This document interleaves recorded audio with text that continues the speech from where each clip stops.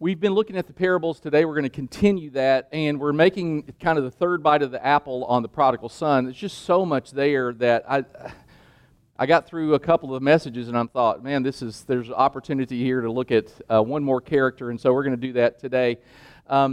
It's a lot like when you're a farmer and you pick tomatoes, and then a few days later there are more ripe tomatoes, and a few days later there are more ripe tomatoes, and so that's what we're doing. We're going to pick at the tomato plant one more time because this story is so rich that we want to make certain that we don't miss anything, and so we're kind of going over it a third time.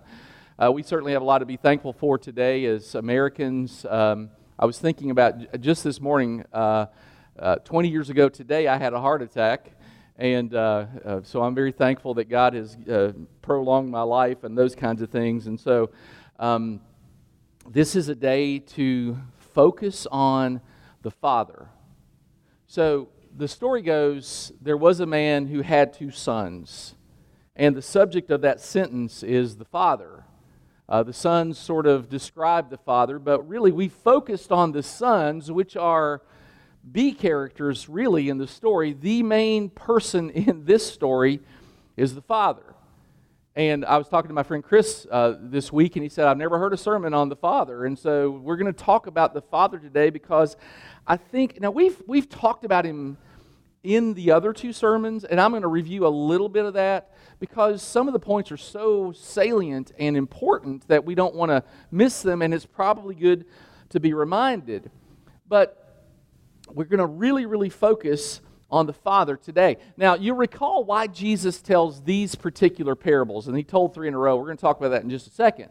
But tax collectors and sinners were gathered around him, which means Jesus was a person who was comfortable being with people not like himself, because he was neither a tax collector nor a sinner, and yet they were comfortable with him, and obviously he was comfortable with them, and so he made the efforts to be with people not like himself, which is great. And he made the Pharisees and the scribes uncomfortable. We've talked about that a little bit. And so they began to mutter, and when you're muttering about somebody, when you're talking bad about them, they didn't have Twitter or Facebook or any place else to talk smack, and so they just sort of muttered amongst themselves. And the muttering was, this man welcomes sinners and he eats with them. This man welcomes sinners and he eats with them. They have a notion, the Pharisees and the scribes, who are their teachers of the law, they have a notion of what God is like. And if someone were godly in their mind, that he would never hang out with tax collectors and sinners. And so Jesus tells these stories to say, yeah, I do hang out with these folks. Here's why. Because the Father would want me to. And he begins to tell this series of stories. And so today we're talking about, I call it the prodigal father, mostly because the word prodigal means extravagant, lavish, unrestrained, and some would consider a wasteful love, like over-the-top loving somebody. And we talk about the prodigal son because he was wasteful in a negative way. Well, here we talk about the prodigal father because he was extravagant in his love for both sons, which is really interesting to me. He's extravagant in his love for both sons. And so we've kind of seen that, but today we're going to talk a little bit more about it from the very opening curtain. The focus is on the Father by what he does, by what he says, and even by what he doesn't say. You sort of see the Father's attitude. And if you want to know about the Father, then Jesus is the person to ask.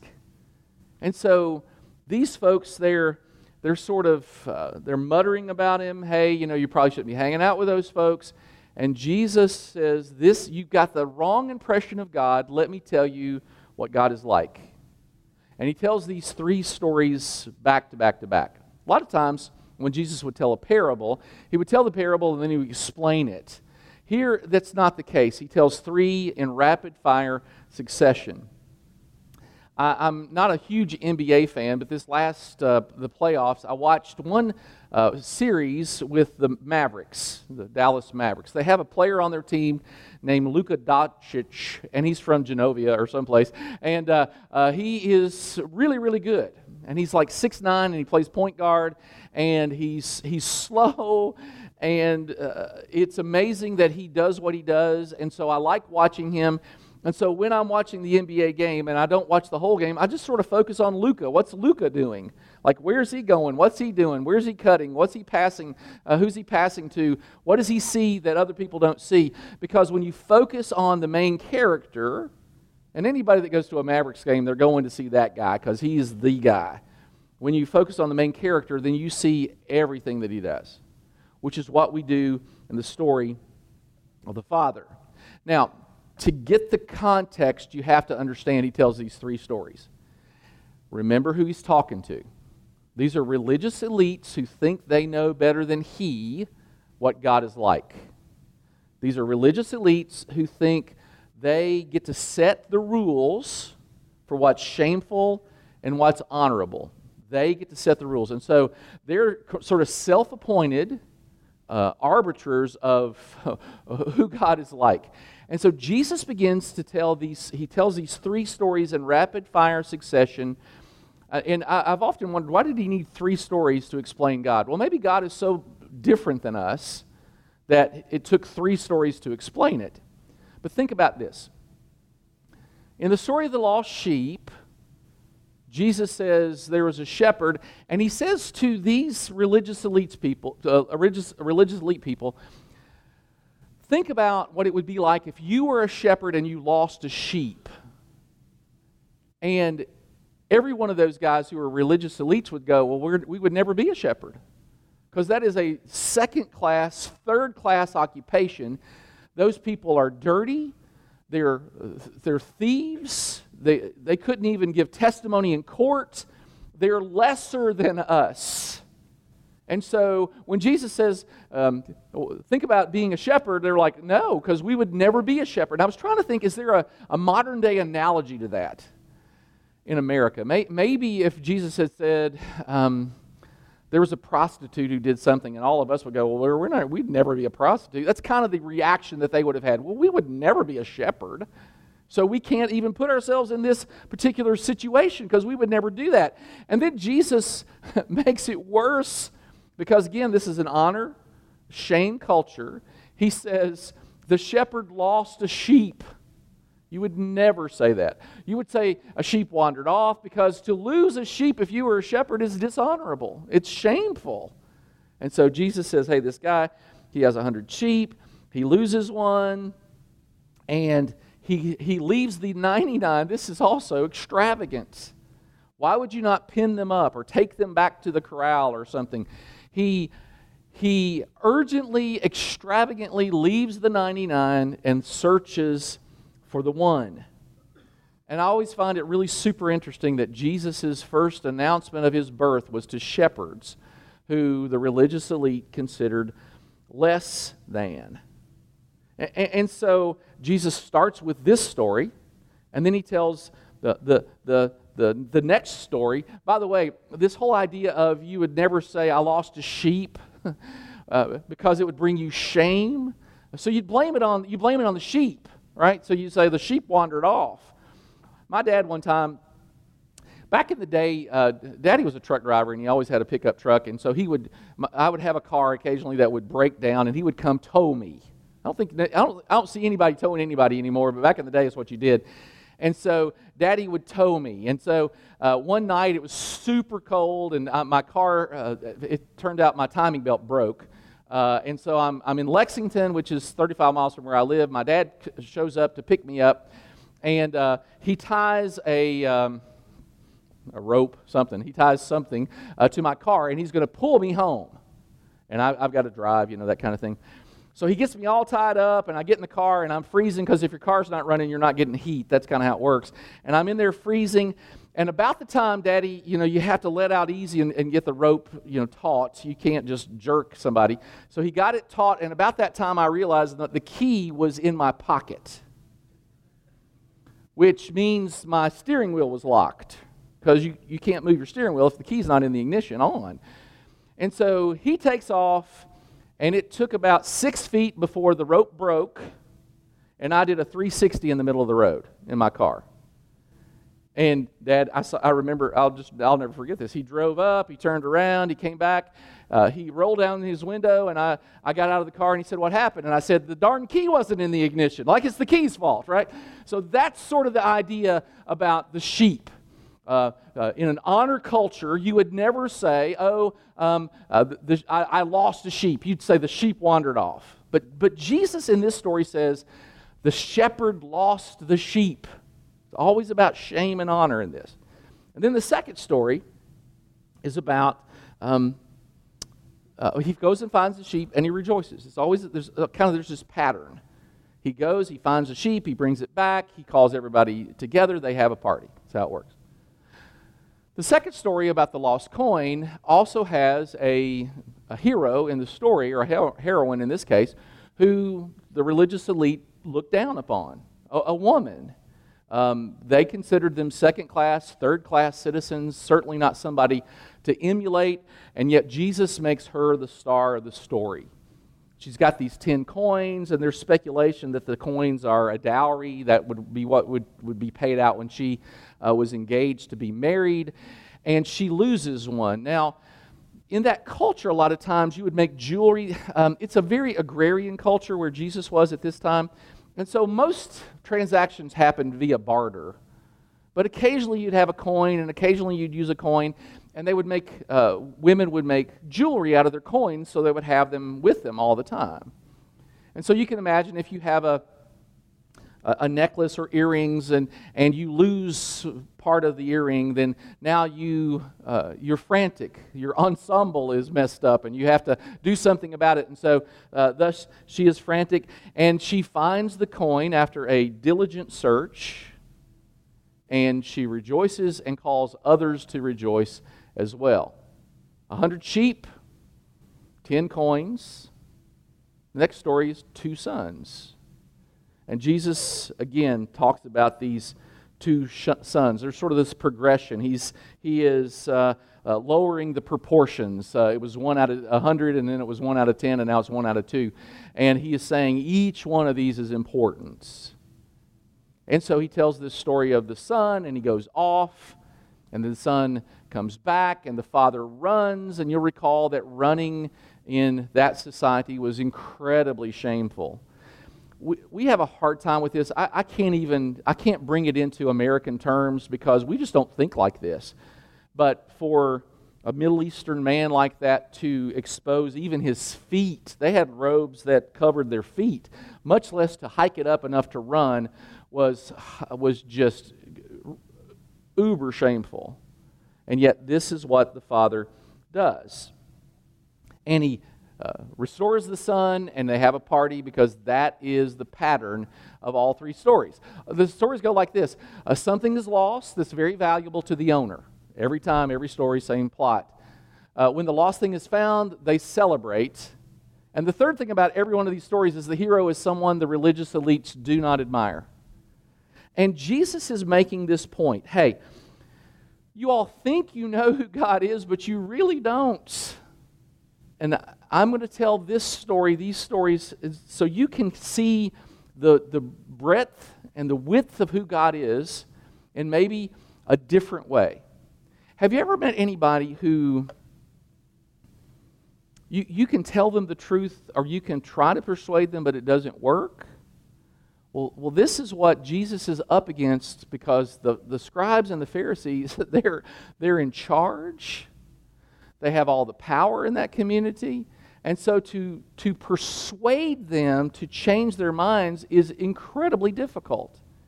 In fact, there were the Pharisees, and the only one that we know of who ever changed his mind was a guy named Nicodemus.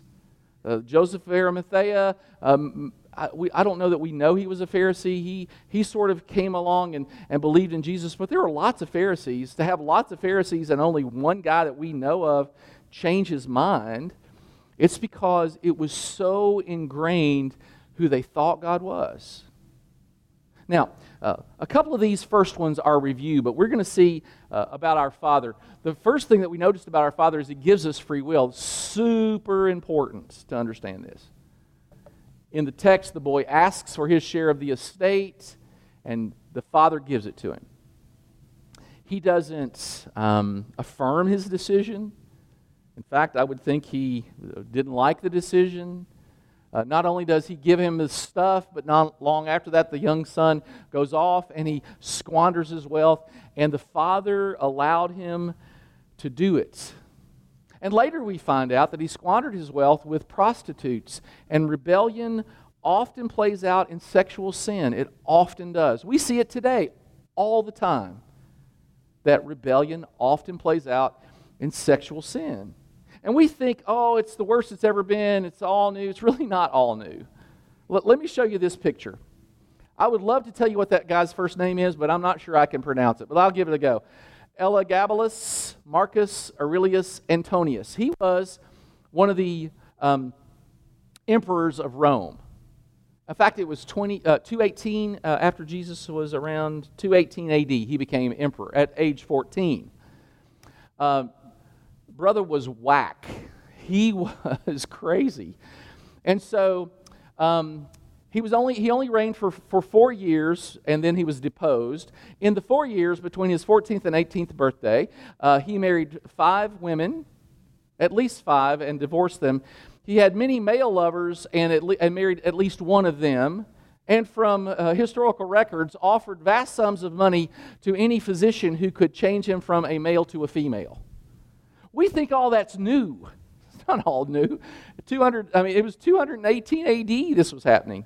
The church was being established during times like this. The Romans were in charge. They were the ones that got to set the rules. And yet Christianity flourished because they were different than everybody else. Sexual sin is often how rebellion plays out. God has given us a standard. Sex within the confines of biblical marriage, one man, one woman for life. This is the standard. Anything outside of that is rebellion. Is it something to be proud of? No. Is it forgivable? Absolutely. But this is how it works. And God gives us free will to make really bad decisions. And sometimes we take Him up on that. The second thing about our Father is we don't earn our way back home. This is super important. We've talked about it a couple times, but it was just so important I don't wanted to mention it again. So the boy is in dire straits. He doesn't know what to do with himself. He's off in a distant country, and he's starving to death. And he has this soliloquy: I will set out and go back to my father and say to him, Father, I've sinned against heaven and against you. By the way, when he says I've sinned against heaven, what he's basically saying is my sins are stacked as high as the heavens. I am no longer worthy to be called your son. Make me your hired servant. So he got up and he went to his father. This was his plan. And the father greets the son, and he doesn't even let him get through with his speech, because the son wants to be a hired servant, and a son is a son. And the father treats him like a son, because a son is a son. And I didn't know this, but scholars have discovered there was a similar story in rabbinic tradition during this time. When Jesus starts this story, everybody thinks they know how it's going to go. The boy goes away, bad things happen, he comes home, the father with crossed arms says something to the effect of, you've made your bed, now you're going to lay in it, and he sends them down the road. This is what they thought Jesus' story was going to be. And so it was startling to them when Jesus restores the son. Not only does he restore him, the restoration doesn't even require any work. It's instant. It's complete. And the father says to the servant, quick, do it immediately. This son who was dead is now alive, and so we're going to celebrate. All the stories are the same. We're going to celebrate because what was lost, has been found. And the thing that's most striking about this to me is he says, bring the robe, the best robe, which would have been his robe, and put it on him. Now, as a bit of a germaphobe, this is kind of a weird part of this story. Because I would have said, quick, draw him a bath because he stinketh. I'm sure that's what I would have said. He smells like swine. He is sweaty and stinky, and before we put the robe on him, why don't we clean him up a bit? But that's not what the Father says. Quick, put the robe on him now. And the picture is we don't have to earn our way home. The Father loves us in the midst of our sin. He loves us in our stinky, swine-smelly, starving selves. And maybe the most beautiful picture of this whole thing is the Father puts the robe on the Son before the Son ever even thinks about cleaning up. Let me give you one more. There's a couple more. I'll give you this one. He's approachable. The Father is approachable. To the scribes and the Pharisees, the Father was not approachable. Think about it. 10 Commandments. Did everybody go get the 10 Commandments on Mount Sinai? Or was it one dude named Moses? Only one guy, right? The only guy, God was only approachable to Moses. And what about having your sins forgiven? Did you do that yourself? Or did you offer a sacrifice once a year at Passover for the sins of all the nation? And who got to do that? Anybody? No, it was the high priest. It was a priest. Only they could go in once a year on a high holy day. And so this idea that Jesus is presenting about God, that He now is approachable, is incredibly different. But think about it. In the beginning, God created the heavens and the earth, and He populates the planet with good things, seed-bearing fruit and animals and all those kinds of things. And then there's Adam, and Adam needs a helper, and so He creates Eve, and there they are, Adam and Eve in the Garden of Eden. And what does God want most from Adam and Eve in the Garden of Eden but relationship? He comes by, he wants to visit with them. He wants to hang out with them. And so sin caused a rift in relationship. And it's the same thing with this boy. He not only rebelled, but he broke relationship. And the thing the Father wanted most was, the boy's story is humanity's story. What the Father wants is restoration of relationship. And anybody and everybody is welcome to restore relationship. You don't even have to get your act together. Some people would rather John 3:16 say, "For God so loved the world that He sent Jesus to tell everybody to shape up. And if they shape up, they can come to the Father." But this is not the story Jesus tells. And again, if you want to know about God the Father, then you ask Jesus, because He knows it better than anybody. And He's saying to these scribes and Pharisees, I'm telling you, I'm painting you this picture of who God is. He is approachable. There's this great verse in Hebrews that says, Jesus sits at the right hand of God making intercession for us when we pray. So when you pray, I don't know how you do it, but when I pray, I think about that. There's God on His throne, and He's a little intimidating. But then there's our brother, Jesus, at His right hand, and He is making intercession. And so I pray, and I believe that Jesus makes intercession. I mean, this boy made a request, and it was a horrible request. We could come to Jesus with anything. He doesn't always grant it, but we can come with it with anything. I've met some very immature people who pray about very immature things, and I've been one of those people before. We don't always get what we pray for, but he is approachable every single time. I've had 4 kids in my life who are mine, and sometimes they come to me with really great requests, and sometimes they don't. But here's what I want them to know. If they ever want to ask for something, they can. God wants us to know, if we ever want to ask for something, we can. Which brings us to the next point, and that is he is the provider. The boy gets his stuff. The very last sentence says, but no one gave him anything. The father, everything this kid had was because of the father. No one wanted to give him anything. And this whole thing about being sent out to feed the pigs, it says he was hired. In the Middle Eastern culture, you didn't want to embarrass a dude because that was sort of uncool. Even if it was a Jew, you didn't want to embarrass him. So when a guy came and said, hey, I'd like a job, if you really didn't want to give him a job, you would offer him a job you knew he wouldn't take. It was sort of strategery. It's like, okay, I'm going to offer him something I know he won't do. And so this non-Jew says to this boy, okay, why don't you go feed the pigs?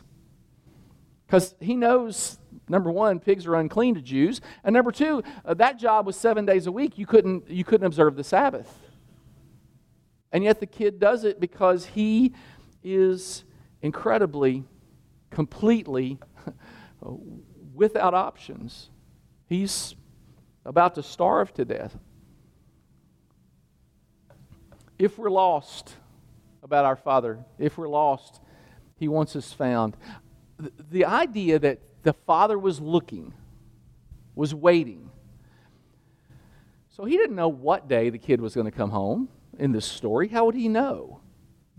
So this must have been an everyday thing, and this must have been an all-day thing. It must have happened all the time. And the diligence and patience of the Father to wait for those of us who have come home to repentance. See, the Father let him go because you cannot make somebody love you. But you can know that somebody does love you. He couldn't make the boy love him, but he could sure show him that he kept loving him, even when he was away. So many of us, we think God is mad at us. I remember when the squirrels were getting in my bird feeder, and I'd sit on the back porch with my BB gun. It's a God thing, man. I mean, I love that. And I would sit there, and I'd have my BB gun ready, and boy, that squirrel would go up the pole, and I'd put the fear of God in him. It was great. And some of us think about God like He is sitting in His chair somewhere with a BB gun, ready to pop us if we make a mistake. God is not like that at all. Look at this verse. The Lord is patient with you. The magnificence of God's patience. We've all, each one of us, have tried His patience. What's the expression that you use when your kid is just killing you? You say, you're driving on my last nerve. I am fairly certain we've driven on God's last nerve a few times. He is patient with you, not wanting anyone to perish. If you are lost, if someone that you love is lost, He wants more than anything else for that person to be found. And He said to him, Father, I've sinned against heaven and against you. I'm no longer worthy to be your son. That's what the boy said. And the father runs. And let me tell you a funny little story about the father running. You know, there are ancient traditions around all of these rules that they had. And so there was a rule. By the way, the robe is called, let me find the Hebrew word. The Hebrew word is mekabeduth. Let's not even say it again. The Hebrew word for robe literally means honor. So when the Middle Eastern man walked around with his big robe, it was honorable. Now there was this rule, get this, if a bird crawls under your robe on a Sabbath, you had to leave it there. That's a bad rule. I don't care who you are, that's a really, really bad rule. Depends on the size of the bird, but that's really a bad rule. And so the idea was you would wait until sundown, and then you would lift your robes, because then you could expose your legs and nobody would see it, and let the bird out. This is how strenuously they cared about the father running.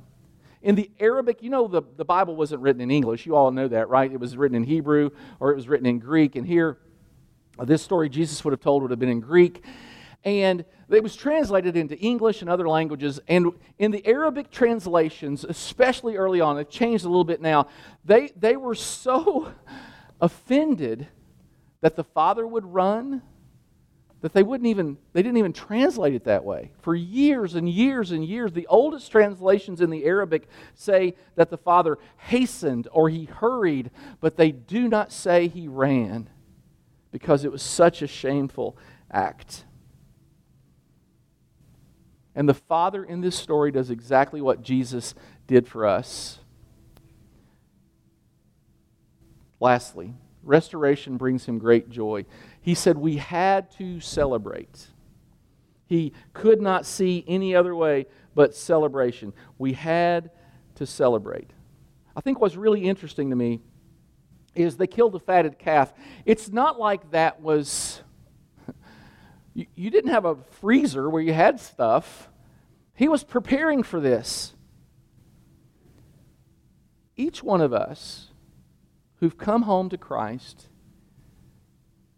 he's been preparing for that. Or he prepared for that. Remember when Jesus last night with his disciples said, I go to prepare a place for you? 2,000 years ago, he said that. This is an act that was prepared for. And he prepared for this. It's interesting to me, in the first story, it's a sheep wanders off in ignorance. In the second story, the person loses something maybe by neglect or carelessness. In the third story, something is lost, one by rebellion. It's actually rebellion twice. It's just different kinds of rebellion. One is sort of in-your-face rebellion, and the other is pride, which is a form of rebellion. And in each time, there is this beautiful message. See, the Father did what Jesus, the Father in the story did what Jesus did. For God made Christ, who had never sinned, to be the offering for our sin. He became sin for us. And the Father took on the humiliation and the shame to restore the Son. And Jesus took our humiliation and shame so that we could be restored to the Father. There is an immutable truth to the world. You reap what you sow. It always works that way. If I sow corn, I get corn stalks. If I sow watermelon, I get watermelon vines. If I sow kudzu, I have an endless supply. It never goes away. So it makes sense.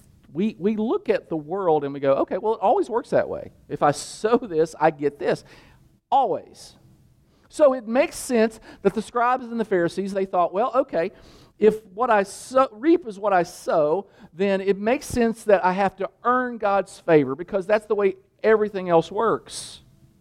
If I'm good, I will win God's favor. That makes sense in a world where sowing and reaping are so common. This is what makes grace a miracle. It is a miracle, because it is completely not that. Look at what it says here. Oh, I want to go to this verse. But the people are counted as righteous not because of their work, but because of their faith in the God who forgives sinners. Every place else, it's something else. I reap what I sow. But when I come to the Father, I can bring him nothing but my heart. If there was a headline, it would read like this: Our Father extravagantly loves us. That is the message of these three stories, especially the prodigal son. Our Father deeply loves us. Which carries us right into communion. If you didn't get one of these, hopefully you did, but if you didn't, now would be the time to go get one, okay? Go get one. Let's look at everybody who didn't get one, because that would be the right thing to do. It's a shame, honor culture, and you didn't know. That's all good. Oh, I'm supposed to be on this slide. Here we go. Think about this story in relationship to Jesus. The Father takes the shame that should be ours, that should be his son's, it should be ours. Jesus took the shame that should be ours. The Bible says that the Father laid on him our sins.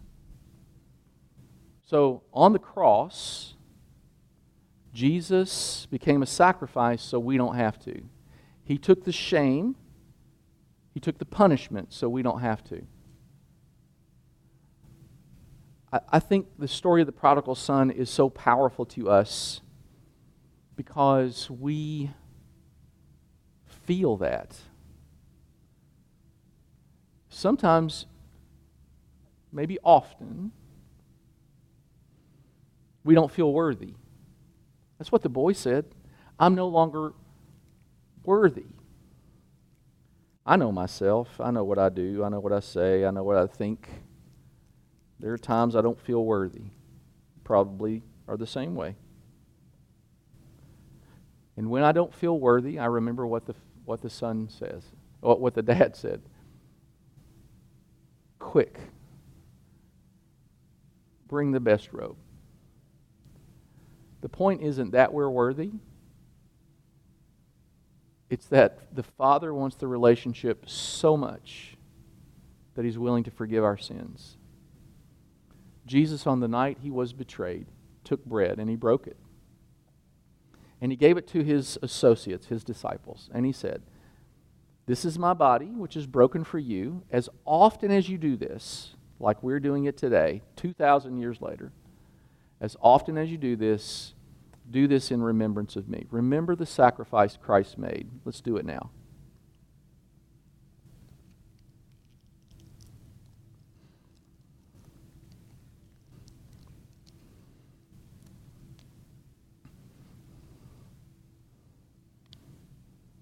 In the same way, it says Jesus took the cup.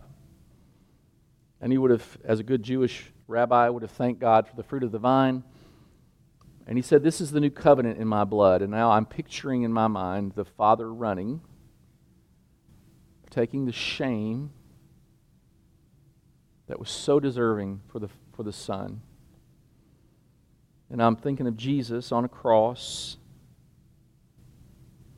taking my shame, taking your shame. And He said, "This is the new covenant in my blood." He's making an agreement with us.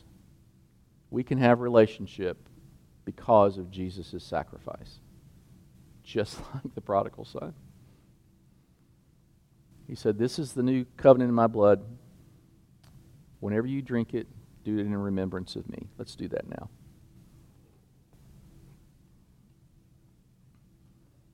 One last thing. The robe. I can't get my mind off the robe. The Father said, "Hey, bring the best robe and put it on my son." Now, we've already established that best robe would have been the Father's robe, but the Father didn't always wear it. In fact, the time this should have been worn, the first time this robe should have been worn by somebody other than the Father, would have been the oldest son's wedding day. And the Father would have brought the robe out, and He would have put it on his eldest son, who would have always been married first. That's just how it worked. And they would have celebrated. And so this father in our story, again, does something shameful. He kind of gets it out of sync, and he gives it to the youngest son, and he's not even getting married. And you think about the robe, and it's just sort of importance. The robe in that culture was really important. It was the symbol of honor. And then I read in Revelation this. Jesus was wearing a long robe. This is the glorified, this is the heaven Jesus. With a gold sash around his chest. His head and his hair were white like wool, as white as snow, and his eyes were like flames of fire. And when I saw him, I fell at his feet as if I were dead. But he laid his right hand on me and said, "Do not be afraid. I am the first and the last. I'm the living one. I died, but look, I'm alive forever and ever." I fell at his feet as if I were dead. Written by John, his very best friend. And what does Jesus do?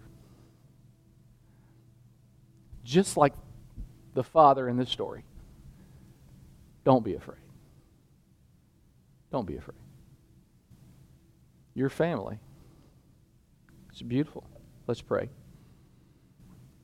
Father, we're thankful for this message. We're thankful for you, for Jesus, for the picture Jesus paints of you, and for our understanding, maybe better than it's ever been today, of who you are. Thank you for being gracious. Thank you for your mercy. We pray it in Jesus' name. Amen.